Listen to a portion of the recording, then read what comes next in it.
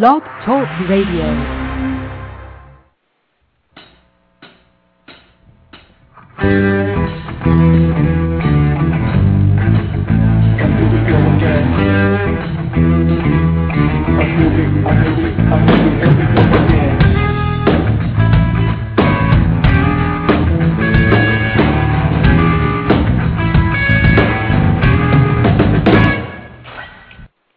Live to see it. This is Fast Forward Radio on the Blog Talk Radio Network. Fast Forward Radio is an audio production of The Speculist. You can find us online at speculist.com, or you can navigate directly to the blog at blog.speculist.com. At the blog and on this program, we talk about the future. We talk about emerging technologies and emerging possibilities. We talk about a tomorrow that is coming very soon, one that you will want to live to see. My regular co-host, Phil Bowermaster, is out tonight. He's moving this weekend. Consequently, he is, at the moment, completely off the grid. Fortunately, I'm not talking to myself tonight. Our good friend, PJ Manney, is helping me out. Hi, PJ. Hi, Stephen. How are you? I'm great. I'm actually doing better than Phil, so let me explain why. I just talked to Phil a little while ago, and I don't think he'd mind me sharing with the world that this move has been kind of challenging on him. I think, when was the last time you moved, PJ? I moved last June, and let me tell you, I don't want to do it again anytime soon. I think the last time I moved was, it's been 10 years ago now. And, I'm pretty settled in this house here right now, and if I had to move, it'd be rough. But he's got it done. I think the last box has been moved, but he's pretty much laid out, and I told him that's the worst thing you can do.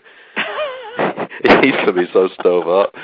But anyway, I think he's happy with the move, though. He's going to have a real office that he can kind of turn into his Fast Forward Radio studio, and he'll have a view of downtown Denver, or at least the Denver You have to think of it area. strategically like surgery. You get in, you get out. It's painful while it's happening, but afterwards you feel much better. That's right, and particularly if it's a move that you were hoping for, and I think that's the situation with Phil. So we wish him the best, and we'll have him back on the show next week. We've got a big guest tonight, PJ. Ben Goertzel is going to be joining us here in just a little while, and I'm excited about it. He is the guy to talk to if you want to know about artificial intelligence. I understand you even know him. I do. He's a wonderful guy, and he is the man. And he's been in it forever, and he was in artificial intelligence when artificial intelligence wasn't cool. And now that it seems like the pendulum is swinging back in his favor, now he's positioned pretty well.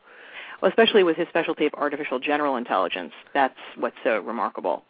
Well, I want to talk to him about that because it seems like so many artificial intelligence researchers are careful to point out that that's not what they're trying to do. They're not trying to build a brain. They just want to have intelligent systems that can kind of maybe take a phone call and direct you to the right person or something, right? They're not trying to build. And we have that now. Yeah, we have all kinds of limited applications for limited artificial intelligence.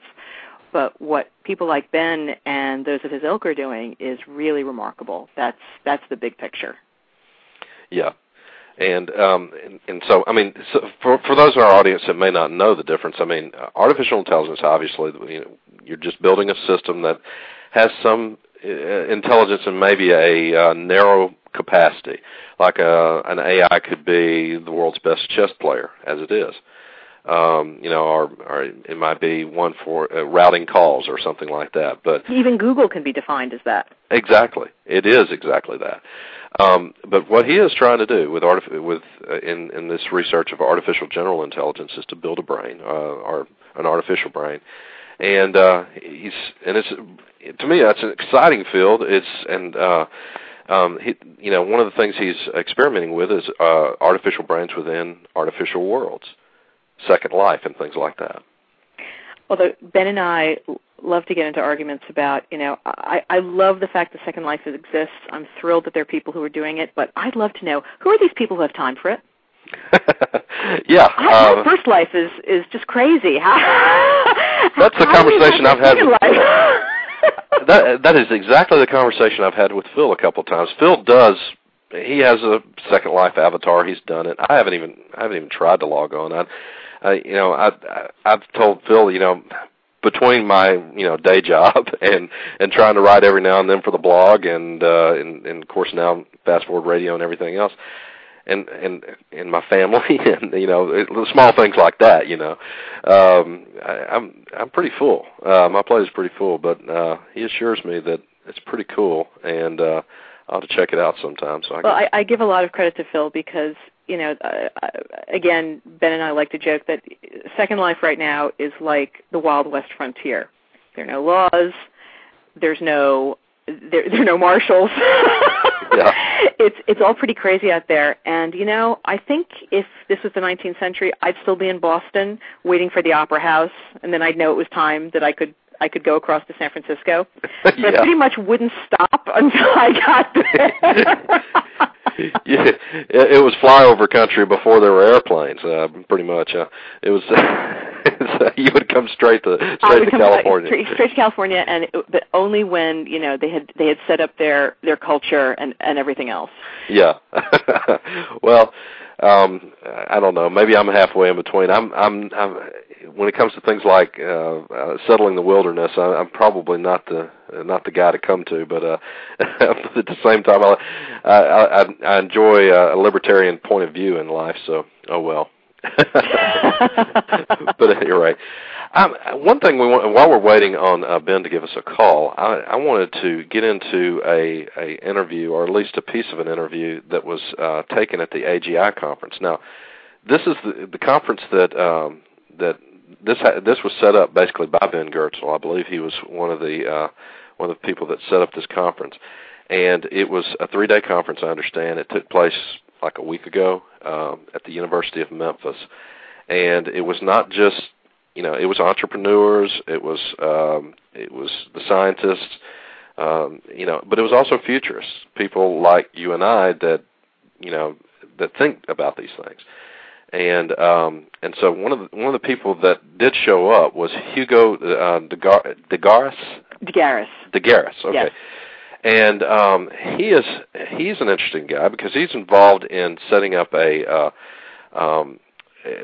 on a project in China, and it's artificial general intelligence. And so I want to play a piece of audio that I got of an interview with him at that conference.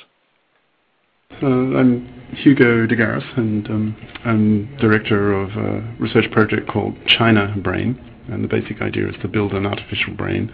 Obviously, I'm doing it in China, in a city called Xiamen University. It's a 3 million RMB, so in Chinese purchasing power terms, that's about the same as a $3 million project, 4 years. And the basic aim is to evolve about 15,000 little neural network, and each little neural network module has its own little job. It's sort of like Minsky's idea of society of mind, where you have these small, dumb agents, and you put enough of them together and connect them up in interesting ways, and you get hopefully an intelligent machine. So I'm trying to see what I can do in 4 years by putting about 15,000, if things go well, maybe even 50,000 of these evolved modules together, and get them to control probably hundreds of different behaviors in a robot with thousands of pattern recognizers, circuits. So basically the idea is to try and ask the question, what can you do if you had so many modules, each one with its own little function, and you put them together and hopefully get an artificial brain. So that would be, so this artificial brain would be the first in China, and I suppose in a certain sense maybe even the first in the world. So we'll see, what are we now, beginning 2008, so at the end of 2012, hold on, 8, 9, 10, sorry, 2011, we'll see where we are. I think you can... Okay. Well, it's interesting that you had just mentioned Google a little while ago, PJ. what he's describing, using basically dumb agents and putting enough of them together and seeing what interesting thing happens above and beyond, the sum is greater than the parts, there's some who have said that, this may happen with Google or some search engine like that, Right, the idea of an emergent intelligence. Exactly. It becoming more than, than the parts. Well, I mean, and the parts are pretty cool now anyway. We've laughed in the past about how Google allows us to be smarter than we've said we are. I think we may have Ben on. Let me see.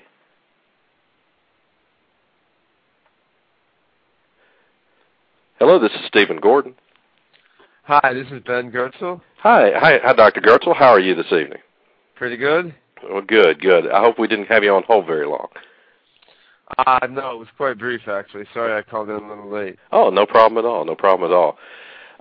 We had just played audio of Hugo de Garis, or de I'm pronouncing his name wrong, I believe. De Garis. De Garis, thank you. PJ corrected me as well. It's Hugo de Garis.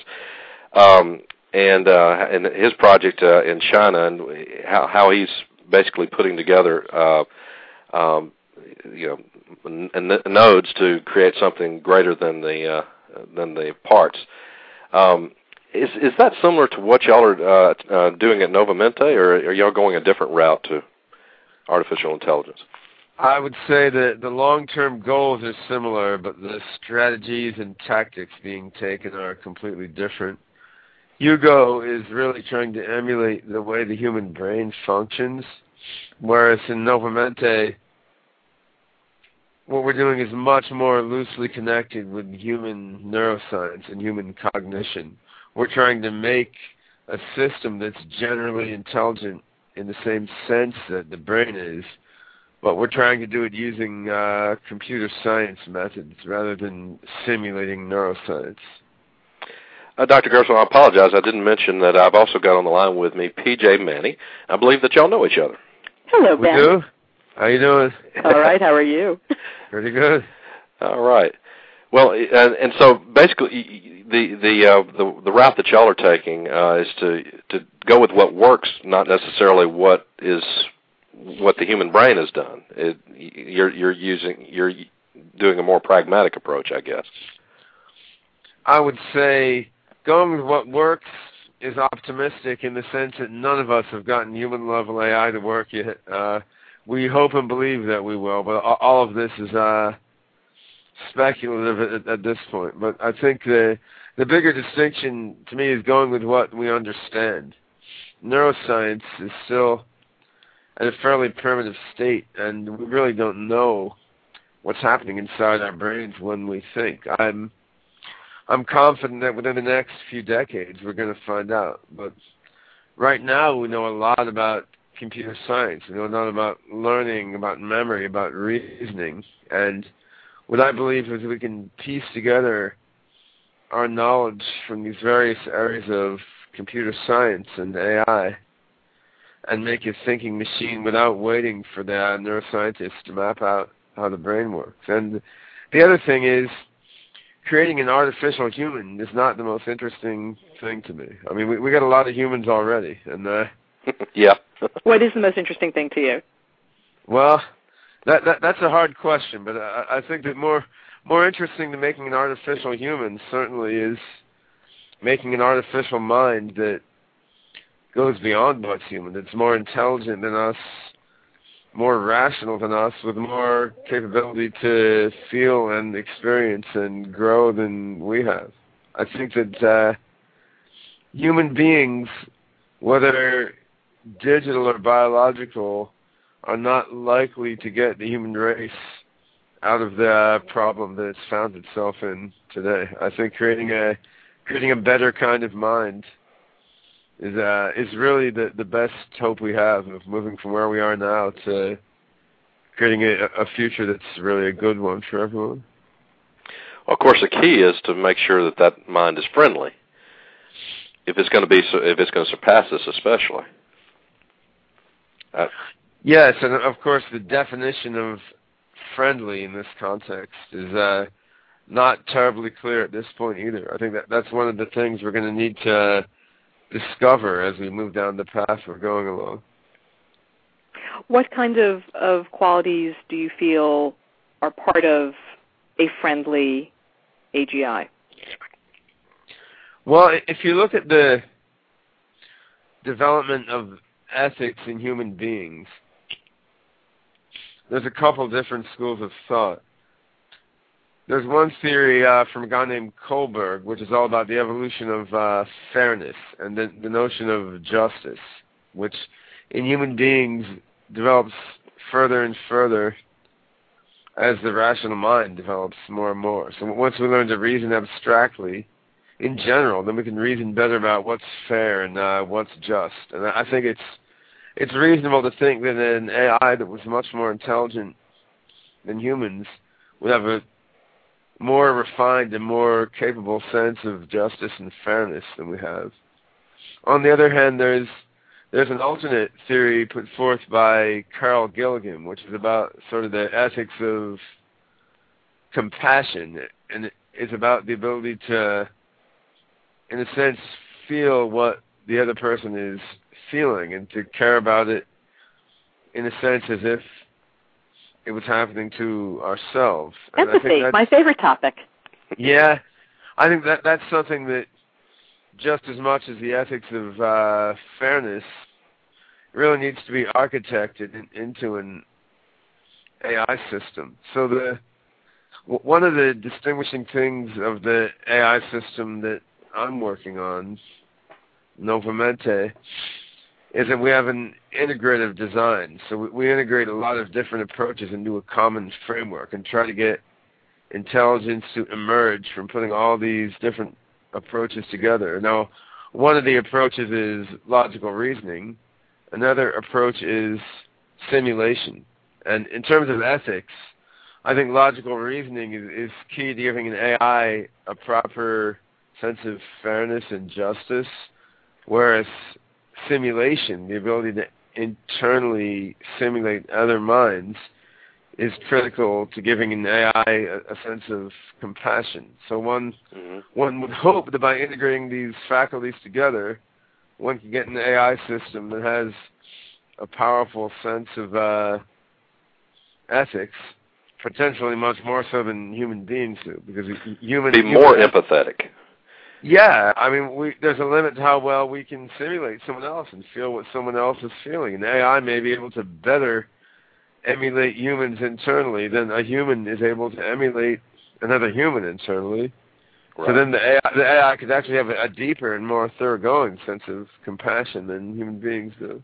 Well, I certainly hope you're correct on that. Looking back on history, one of the most disturbing things about, say, the Nazis is how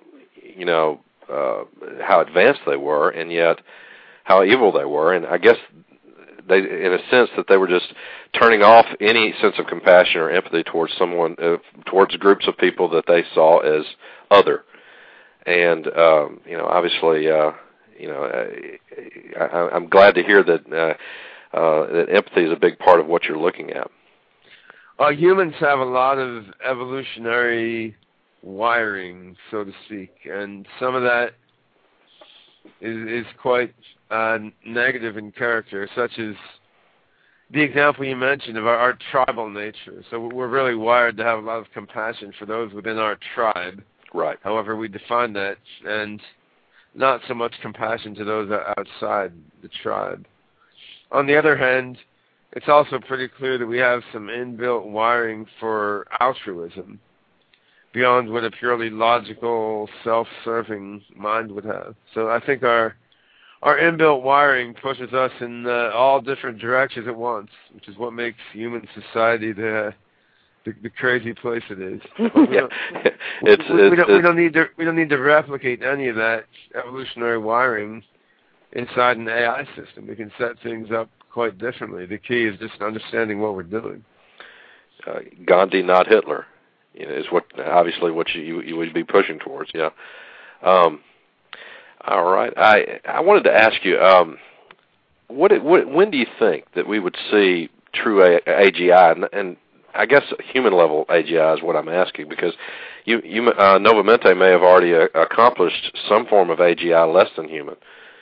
Well, I think I would be a fool to give a specific date for the achievement of human level AGI, since these kinds of mistakes have been made in the history of AI so many times before. I mean, I know in the late 60s, when I was born, people were saying in a few years they'd have human level AI, and it didn't happen. And if you look at it a different way, Microsoft cannot even predict how long it's going to take to release Windows Vista or something like that. You know, I mean, my kids have just been going nuts over a Nintendo game, which was released 6 months late. So if we can't even figure out how long it takes to release a video game, which has no research component, it's just engineering according to well-known ideas. So, of course, the time to an AGI is hard to predict. But I feel like if somehow an AGI sugar daddy emerged, and, which is what we all want. Yeah, and AI research was really funded to the level that, for example, weapons research or medical research is funded now.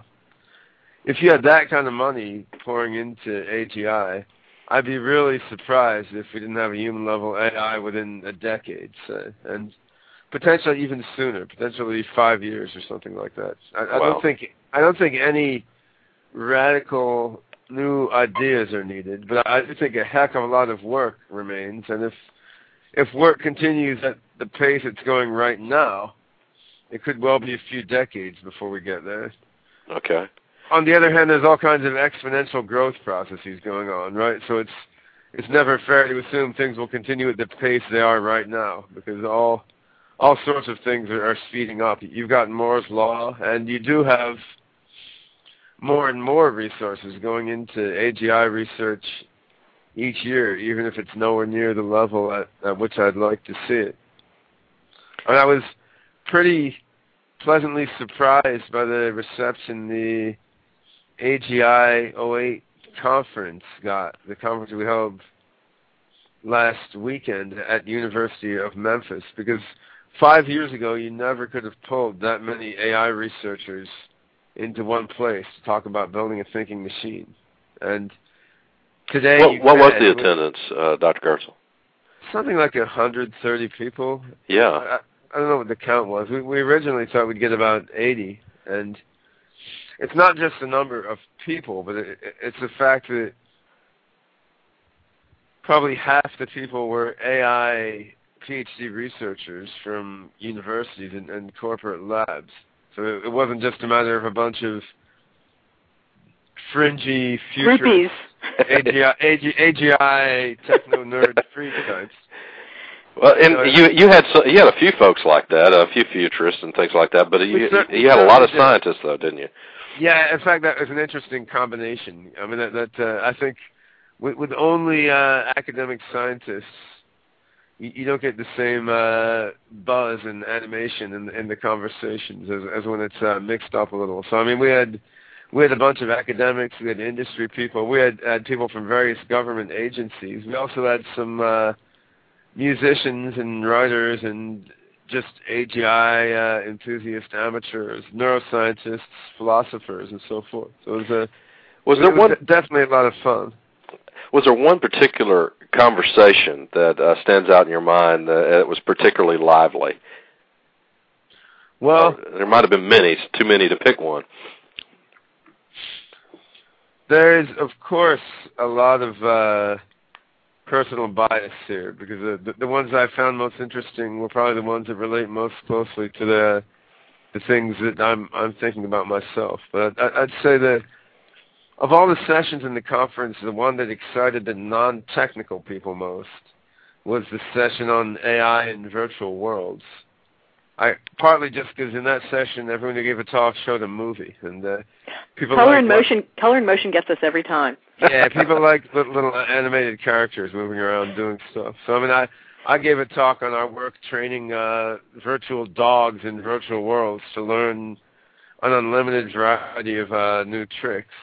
Then Selmer Bringsbjord and his colleagues from RPI gave a demo in Second Life of an AI that controls an avatar with theory of mind. So they have an avatar that tries to understand the intentions of another avatar. So Avatar 1 guesses what Avatar 2 is thinking about what Avatar 3 is thinking, and so on. So that was kind of cool. Then there was another talk in that session, which is more video game oriented, but people trying to make non-player characters in games that can really plan ahead and make complex multi-step plans to try to achieve their goals.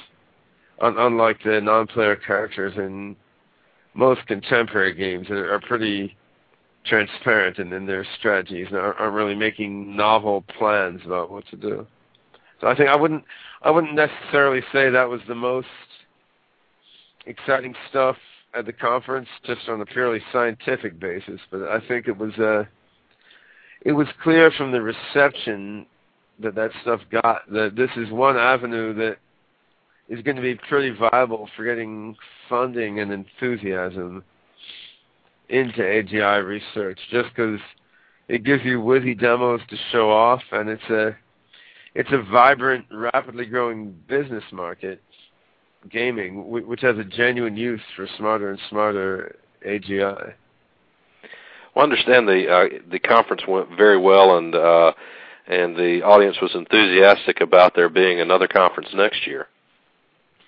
That's right. We are tentatively planning to do AGI 09 in Washington, D.C., which we think can get an even bigger crowd, being more centrally located. And we also intend to invite people from all the government agencies who are located here, hoping to kind of spread the enthusiasm about AGI through the powers that be. And we've also been talking about doing one or two workshops with a smaller group of researchers between now and AGI 09. I think one of the other things that's a little more mundane but really interesting scientifically to come out of the AGI 08 conference was that a lot of researchers giving presentations on their approaches to AGI got the feeling there was a lot of commonality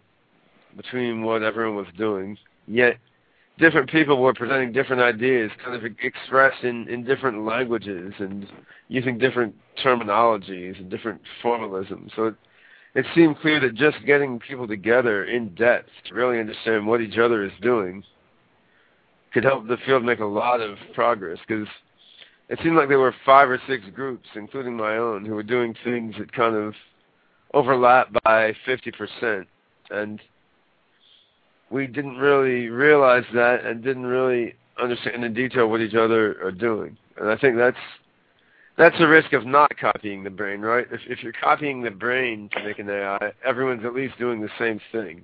You're trying to invent a mind. Everyone's just pulling out of their own imagination based on integrating knowledge from computer science, philosophy, cognitive science, neuroscience, and so on. So you kind of have a feel where everyone's running it in their own direction. And I think these kind of conferences can be really important in terms of pulling people together to kind of think in a more unified way. There has to be an advantage to feeling like you're also not reinventing that each person isn't reinventing the wheel on their own. Yeah, I mean, there's a balance, right? Because you don't want conformity, and it's great to have people just wildly throwing out wacky ideas in every direction. I wouldn't actually want everyone to work on one system, even if it was mine, because I think it's great to have people generating all sorts of different ideas. But it's nice if there's enough of a common vocabulary and understanding that people can at least understand each other's crazy ideas, which is it's only marginally the case in AGI now, because really every researcher or every little cluster of researchers just invents their own language for talking about computational cognition. Well, and this is, I guess, in part because so much of the most exciting work is taking place behind closed doors in various private companies like Novamente. I mean, is that fair to say? I think there's an awful lot of cool stuff going on in academia as well, and I think part of the problem is that cool stuff is going on behind closed doors. Part of the problem is that if you're an academic, it's not really fashionable to say you're working on building a thinking machine. Yeah. You say, well, we're working on an integrative cognitive architecture. We're working on a para-consistent logic system. And then, since everyone frames what they're doing in a different vocabulary, partly so as not to appear too radical to the funding sources, then it's actually not obvious that people are working on a lot of the same issues. And it's not obvious to the general public how interesting and far-reaching some of this stuff is, because it's kind of intentionally phrased in a low-key way so as not to ruffle any feathers. Whereas in industry, we're allowed to come right out there and say, yeah, we're trying to make an AGI. If I was an academic, I could actually lose my funding if I went around saying that. Mm-hmm. It's interesting. There's a very similar dynamic in play with life extension. That's right. You can work on anti-aging, but you can't work on life extension. That's right. You can work on making life less short, but not on making it more long. That's kind of a funny thing. Yeah, it is. It is. And I've in conversing with those that are gung ho and are maybe the radicals, they get infuriated by that. But at the same time, I'm going, well, guys, I wonder how big of a deal it would be if they called it the other thing. I mean, how aren't we getting progress? Just by another name. Well, that's only partly true. I think a subset of life extension work can be kind of cast as anti-aging work, as work at defeating aging-related diseases and so forth. But there's some life extension work that you really can't call by any other name, and I think Aubrey de Grey has done a great job of pointing that out and highlighting what some of that work is. And that's exactly what he said when he set me straight. He set me straight on that. Yes, sometimes you just have to call it what it is. The same thing is true in AGI. I mean, a lot of the work on AGI can be done under different names by academics who are kind of playing the game. But if we're really going to make a thinking machine, the job of kind of integrating all the parts together and making something that walks around, talks to you, asks you what it is and why it's there and why you created it. I mean, it's hard to cover that up under some other name. So I think the life extension and AGI situations are kind of similar. Maybe the low-key approach can get you 75% of the way there, but the really core parts of it have got to be done without pretending you're doing something else. Well, just in visiting with you, I have the feeling that AGI is further along than life extension, primarily because there are companies out there that are saying that, yes, we're going for AGI. Well, the resources required to do AI research are less. I think to do an AI company or an AI project, you need some smart people and some laptops, Yeah. I mean, ultimately, we may need to use a whole bunch of machines on Amazon's compute cloud or somewhere to run a human-level thinking machine. But to do most of the development work, all you need is money to pay people or enough of a compelling vision to convince people to work for free. Whereas to do the kind of biology research work that's needed to really move life extension research ahead, you just need a lot of expensive laboratory equipment and materials. Mm-hmm. And that's a bottleneck. Because I've done some work in life extension research as well, applying some of our AI technology to biological data pertaining to Alzheimer's disease, Parkinson's disease, and calorie restriction. And what we find is we can analyze people's data that they put on the web, biological scientist data. They post it online, and we throw that data in our AI algorithms. We learn a lot of interesting stuff. We can find out genes and pathways that are involved in aging-related disease and calorie restriction-based life extension, stuff that was never known before. But then the next step would be get some mice, perform some knockout experiments. I mean, that all is way beyond our budget. So in terms of life extension, where we're at is we made a lot of cool discoveries applying AI to data, and we don't have funding to follow them up in the wet lab. I mean, we have biologists on staff who could do it, but it takes more money than doing AI work. And I think that's the same state a lot of life extension visionaries are at. You know, AGI funding is a struggle too, and we're proceeding at like 1/5 or 1/10 the pace that we could if we were fully funded. But it's nevertheless it's way easier than in the case of life extension, where you just need expensive machinery. Do you feel that conferences like AGI 08 will help in that regard? I think they may. Over the next few years, we may be able to use these kinds of conferences to set processes going that will help. So let's say this conference went pretty well. We had 130-something people and a number of government and industry people. 2006, we did a workshop with 40 people, which is pretty much just half researchers, half futurist enthusiasts. So let's say next year we do a bigger conference in Washington. We have people from all the funding agencies represented. We sort of build more enthusiasm for AGI and solidify the reputation of AGI as not being completely insane and out there. Then, I mean, only partially insane and out there. Yeah.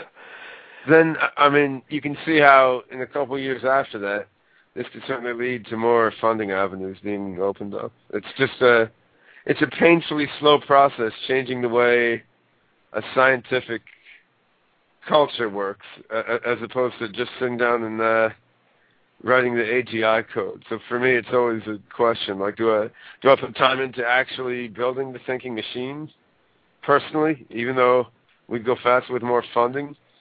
Or do I put time in trying to build community and, you know, convince the relevant parts of society that AGI is worth pushing along? Well, you've done both, basically. Yeah, I'm trying to do both, which is both kind of, as someone said to me once, that in general, a person's strengths are their weaknesses. You know, so that's very true. I'm good at juggling an endless number of things at one time, and I'm always left wondering whether I should be just focusing on one thing instead. Well, did you find that people at the conference were surprised at how far AGI has come, or research into it has come? Is that the... I would say there was not the case that people were surprised at the practical achievements that have been made so far. It's not like there were a lot of amazing demos being shown or anything. It was more like people were surprised at the depth and breadth of thinking into the topic that was going on, including by many researchers who weren't in the habit of openly admitting they were thinking about this sort of thing. Surprised at the level of commonality of thinking among different researchers who hadn't really been paying attention to each other's stuff. So there was definitely a sense that we're poised to begin a period of dramatic progress, more so than a sense that, you know, there's so much progress has been made already, and it's just a matter of showing the world what we've done so far. Well, it sounds like you really need to get people to come out of the closet.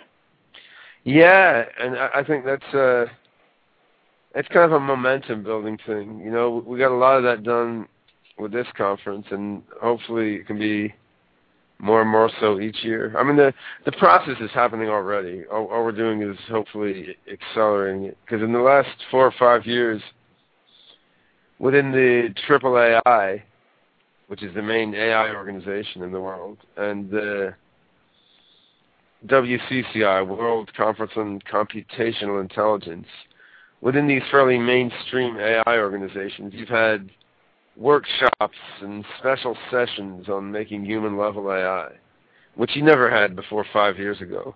So there's been an increasing amount of coming out of the closet over the last few years, it's going to happen whether or not I do anything about it. But I'm hoping that by my efforts I can accelerate things a bit, make the process move a little faster. We are talking with Ben Goertzel. Our telephone number is 347-215-8972. If we have anybody in the audience that would like to call in and ask a question, we'll be visiting with him, I guess, a few more minutes.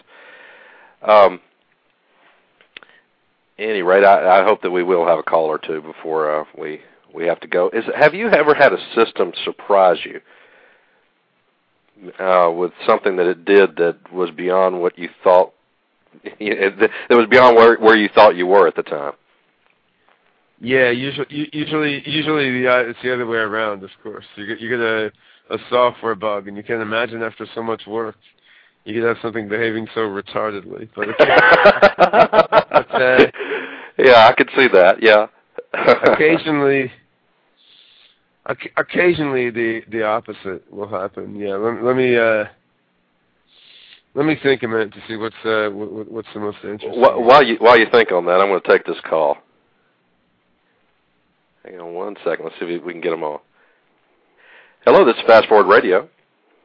Hey, Stephen. This is Michael Darling. Hey, Michael. How are you? I'm good. I've got a question for our guest. Okay, great. Ben, Michael Darling has been a co-host for us and here at the Fast Forward Radio, and so I know that whatever question he has is going to be a good one. So go ahead, shoot, Mike. Dr. Goertzel, you were talking about the moment would come where we would have an opportunity to show more of what this would look like, what AGI would look like. And my question is, what would that showing look like? Is it a demo of a singing, walking, talking robot? Is it a program full of code that programmers can look at and go, oh, I see what's going on here? I mean, what does that demonstration look like? Well, I think there can be many different paths to AGI, which could come along with many different demonstrations. What I'm working toward in my own project is essentially a demonstration of language learning in a virtually embodied context. So I'd like to make a talking parrot that learns to talk better and better as people talk to it. The talking parrot would be a kind of animated parrot in a virtual world that would talk with people's avatars. And the key point is it's not a chatbot. It understands language to some extent, and it understands more and more as you communicate with it more and more. I think could it pass a Turing test? A parrot cannot pass a Turing test. No, yeah. I think ultimately, of course, we would like to make a machine that can pass the Turing test, but that's not a very original or interesting observation. I guess the harder thing is to come up with intermediary milestones that are interesting. I think that are impressive, but that are also like palpably on the way to AGI, and you can do them before you have a full human level thinking machine. I was thinking, maybe it should be a parrot test. If a parrot can't tell the difference between your system and a real parrot, then then you've accomplished something. At any rate, an example came to mind for your previous question. Okay, great. This was from an earlier prototype system I was playing with, this was something with embodied agents in a simulation world. And it was with basically trying to make a virtual animal play fetch, which is a simple thing. So you taught it that you throw it a stick, it picks it up and brings it back. Throw it a rock, it picks it up and brings it back. Then you ask it to go get another avatar and get the other avatar to come to you. Now, what's the approach? You can go to the other avatar and bark and make a noise. You can go to the other avatar and, ram its head against it and try to push it. Now, what happened that was funny is in one version of the system, it went to another avatar that was small. It was like a short avatar, and actually tried to pick it up. So it's like a generalization, right? It figured, well, you can pick up a rock and a stick. I can't pick up a big, tall guy. Maybe I can pick up a little guy with my mouth and carry it like a stick. And it failed to do that, but that's a funny instance of generalization anyway, because we didn't program that kind of rule into it. It's just saying, well, I can pick up some small things. Maybe I can pick up this other small things. Now, I've seen demonstrations of yours where you have virtual children learning how to replicate actions. Yeah, imitative learning. That's right. I think what we're dealing with now with our virtual agents in virtual worlds is three kinds of learning, one of which is reinforcement, where you kind of reward or correct it depending on how well it did. Then there's imitative learning. You act something out, and the AI makes its body act out the same thing, and you can tell it how well it did. Then there's what we call corrective learning, which is, for example, if you want your dog to sit, you push its butt down on the ground. And these three kinds of learning put together, reinforcement, imitation, and correction, seem to be critical to how young children learn. And I think they can be used to helping AI build up an understanding of how to interact with the world and with other agents using its body. And my view of language learning in AIs is that it's going to go best if it comes out of gestural communication and physical interaction with the world, rather than just trying to teach the AI language kind of in a vacuum, like in a typical chatbot context. I mean, it certainly makes sense. Little kids really learn language that way. You know, they make sounds, they make gestures, and so forth, and it kind of continuously morphs into being language. Well, especially since language within a purely verbal context is so easily misunderstood until you learn all of the subtle rules. And you're right, those subtle rules are taught through behavior, gesture, physicality, as opposed to simply a verbal ability. Yeah, that's right. I mean, almost all the problems that are faced in computational linguistics today have to do with the inability of our computer science algorithms to understand context. So a given sentence may have 100 different meanings, depending on how you interpret it. We're pretty good now at making AI algorithms that can take in a sentence and spit out 100 different possible meanings for the sentence. We're pretty bad at making algorithms that will tell you which of those 100 meanings really applies in a given situation. And how do we humans get that? I mean, when we're little kids, we get it from tone of voice, we get it from gesture, we get it from seeing what's in the world around us. That's right. Now, eventually, as we grow up, we have enough generalized understanding that we can kind of fill in the gaps and do without those cues. But in the beginning, we have a lot of scaffolding to kind of prop up our limited language understanding. And that's what I think is most likely the best way to teach an AI language as well. Is that why you're interested in Second Life? It provides the scaffolding you're talking about. Yeah, I mean, we're looking at a number of kinds of scaffolding, actually. I think we're interested in virtual worlds because they provide a way to give AI's social and embodied experience without the expense and technological hardship that's involved in dealing with physical robots. On the other hand, it's also, I think, a very attractive avenue from a business perspective. Not necessarily Second Life in particular, but virtual worlds and online games in general. Okay. I had an interesting conversation. Well, it was an online conversation about a year or so ago, and it involved the problem with trying to teach Helen Keller she did not have, obviously she didn't have hearing or sight.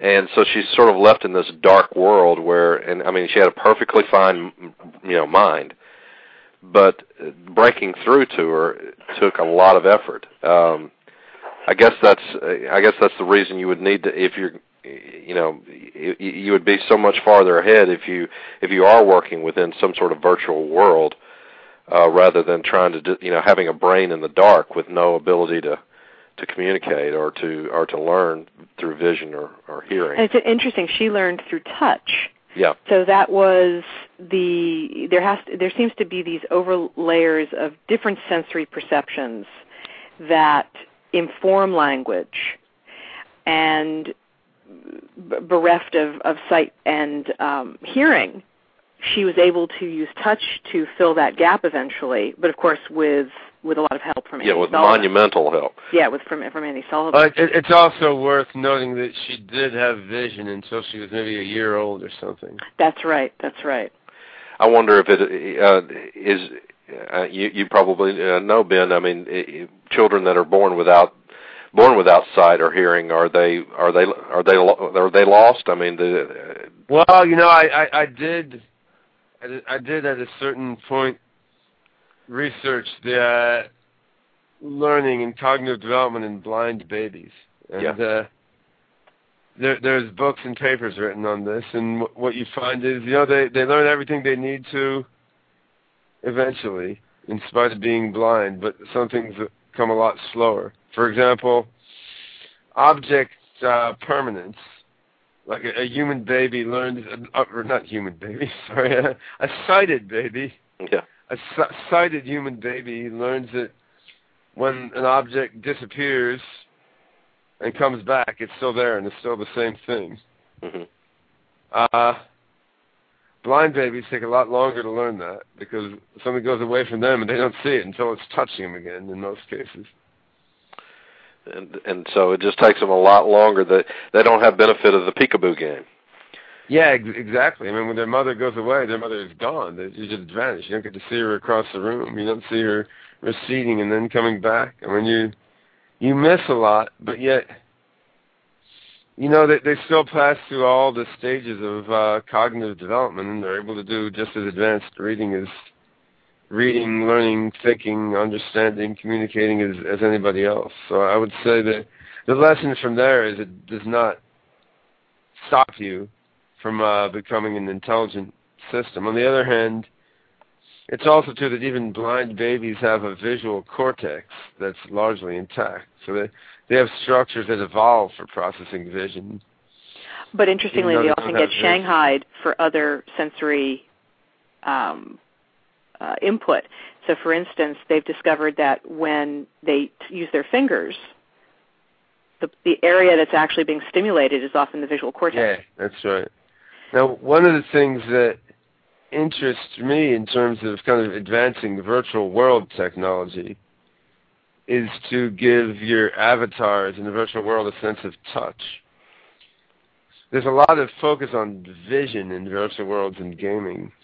And right now, with the way the infrastructure works in games and virtual worlds, it's hard to get good, virtual tactile data. Like your avatar doesn't feel the air blowing on its skin, and different textures don't feel different to it. There's not really a mechanism for kinesthesia of the skeleton of the avatar feeling its body doing stuff, and I don't think that's extremely hard to do, but I think that's... Would it be localized within the avatar, or would it be something that could be translated to a virtual reality suit, for instance? I think of the gloves and the body suits and things like that. Well, if you're talking about an AI-controlled avatar, then really what I'm talking about is just the mechanics of how is the avatar... Right, okay. How is the avatar represented in the virtual world, and what kind of data does the virtual world give to the AI system about what the avatar is doing? Because right now, if you look in Second Life, textures, so to speak, are just like colored pictures, basically. Yeah. There really is no texture. And if you wanted to simulate, mopping your kitchen floor in Second Life. You couldn't do it because there's no sticky stuff. There's no, there's no dog hair lying all over the place. It's all just smooth. And there's, in terms of just knowing what it is to be yourself and experiencing the boundary between yourself and the outside world, as a human being, it really helps to have all this variety of tactile sensations. Well, at the risk of not being a family show anymore, I think that there's a certain industry out in California that might come to your rescue on that. Yeah, that's. I'm surprised Second Life hasn't gone in that direction already, actually, given the culture of Second Life. Now, PJ, I think what you mentioned about suits to give a kind of tactile experience and better motor control of avatars, I think that's important, and that will certainly come just because it'll give a better gaming experience. But I don't think we're reliant on that for AGI. But I do think that having a better kind of virtual sense of touch for our AI agents in the virtual world is going to be important. Like right now, if you made a virtual parrot fly in Second Life, given the way Second Life's physics works, it wouldn't feel the wind underneath its wings, you know? I don't think anything feels the wind underneath its wings when it flies. There's nothing to feel there yet. That data is just not being, is just not there, is it? Yeah, in Second Life, the data is not there. Now, they're integrating a new physics engine in a couple months, which is an improvement, but it probably won't quite get you there yet. And this is one of the unknown questions in the use of virtual worlds for AI, is like how sophisticated does a virtual world need to be to supply enough sensory motor richness to really help a mind grow in the same way that the physical world does. And I think different researchers are of different minds about this. I know Sibley Verbeck, who's the CEO of Electric Sheep Company, which is the biggest Second Life development company out there. He was at the AGI 08 conference chairing the session on virtual worlds, and his view is that what we have now is enough. You know, what he thinks is that the key thing is social interaction, linguistic interaction, and yeah, it's important to be able to see what you're talking about, to know that when you're saying, you know, get me that box over there, go kick him, you can see him, you can see your foot, you can see the box. But he doesn't think a really fine-grained perceptual and motor infrastructure is needed. On the other hand, some other people who are more working on robotics, they really think you need really complex percepts and complex motor control of all your joints and so forth. And that out of this richness of perception and motor control, out of this is what the mind learns to recognize as complex patterns. And then we use that pattern recognition ability in cognitive and social and other domains. And I'd say I tend a little closer towards Sibley's view that we don't really need all that richness, although it's useful, but none of us really knows. But the good news is, you know, the gaming industry is advancing really fast. So I have a lot of faith that physics engines and realism of virtual worlds is going to keep exploding exponentially as it has been. Does that mean with the new physics engine that people won't be able to fly anymore? How close to real-world physics is it ever going to get? That depends on the game, actually. I think their collision detection is getting better. Like now in Second Life, now and then you like move your arm through a wall. You're right. Yeah, that won't happen with the Havoc 4 physics engine because the collision detection is a lot better. We have time just for one more caller, Dr. Goertzel. Let's take this call. Hello, you're on Fast Forward Radio. Hi, this is Matt Dewing. Hi, Matt. How are you? Good. This is a question for Dr. Goertzel. It's an honor to speak with you. I find your writings very interesting. I was wondering if there's any conceptual building blocks that are employed in AGI which would be accessible to an undergraduate student, and if there's any books in the field you recommend. Dr. Goertzel, I'm sorry, did you hear the question? Pretty well. Ask if there are any conceptual building blocks of AGI that are accessible to an undergraduate, and what books you might recommend. Well, there's really no undergraduate textbook or anything like that for AGI. I mean, that was one thing that was mentioned at the AGI 08 conferences. Wouldn't it be nice if someone wrote an AGI textbook, which is as good as, say, Russell and Norvig's textbook on narrow AI? But no one volunteered to write such a book, however. In terms of getting a sense of the scope of AGI work, I mean, there was a proceedings volume from the AGI 08 conference, and there was one from the AGI workshop we had in 2006. Those are research papers by a bunch of people, but they certainly give you some sense of what people are doing. I think the thing is that AGI is really interdisciplinary, so to appreciate it, yeah, you want to know the stuff in Russell and Norvig, which is the classic textbook on narrow AI. You also want to know the basics of cognitive science and cognitive neuroscience. I mean, Michael Gazzaniga has the classic book, Handbook of Cognitive Neurosciences. It's a big, fat volume. It probably weighs 10 pounds. It's not much leisure reading, I guess. In terms of the language learning stuff we've been talking about a bit, there's a book, Constructing a Language, by Michael Tomasello, which is not an AI book, but goes over really nicely how human children kind of construct language internally through social and physical interaction. But I guess the short answer is there's a load of conceptual building blocks and no really good elementary summary books on them at this point. Yeah, thank you very much. All right. Well, I guess we really need to kind of wrap it up. Dr. Goertzel, it's been an honor to visit with you. I hope that you'll come back on the show sometime. It seems like we've got so much more we could talk about. Yeah, this could go on for a long time. I mean, my son just finished a 21-hour marathon playing a Smash Brothers Brawl video game, and I think this conversation could probably go on at least that long, but I don't have as much stamina as he does, since I'm not 14 anymore. Well, I hope he did good with his game. I assume he went that long. He has to be pretty good at it, right? Well, he got all the characters except one, and he finally decided to go to sleep. I'm sure he'd get along well with my 11-year-old, who loves that game as well.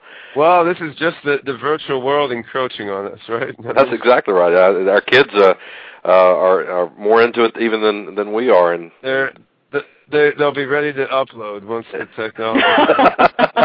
No doubt that's true. No doubt that's true. Well, thank you. All right. Well, thanks for having me on the show. Appreciate it very much. We're going to exit tonight with some music from the band called Cave Doll, and the song is called Mexico. We're going to have show notes posted at the Speculist. That's www.blog.speculist.com. And I'm going to do my best to have links to all the things that we've talked about, and also a link to the hi-fi version of the song I'm about to play. PJ, it was a pleasure having you on the show again. Likewise, thanks for having me. And if we have any of our callers still on the line, I appreciate y'all for calling in. I think, Michael, you're still there, right? Well, maybe not. Yeah, I'm here. I'm just listening. There quietly. Well, we appreciate you calling in as well, and of course, Matt doing as well. And look forward to having Phil back next week. Thank you all very much.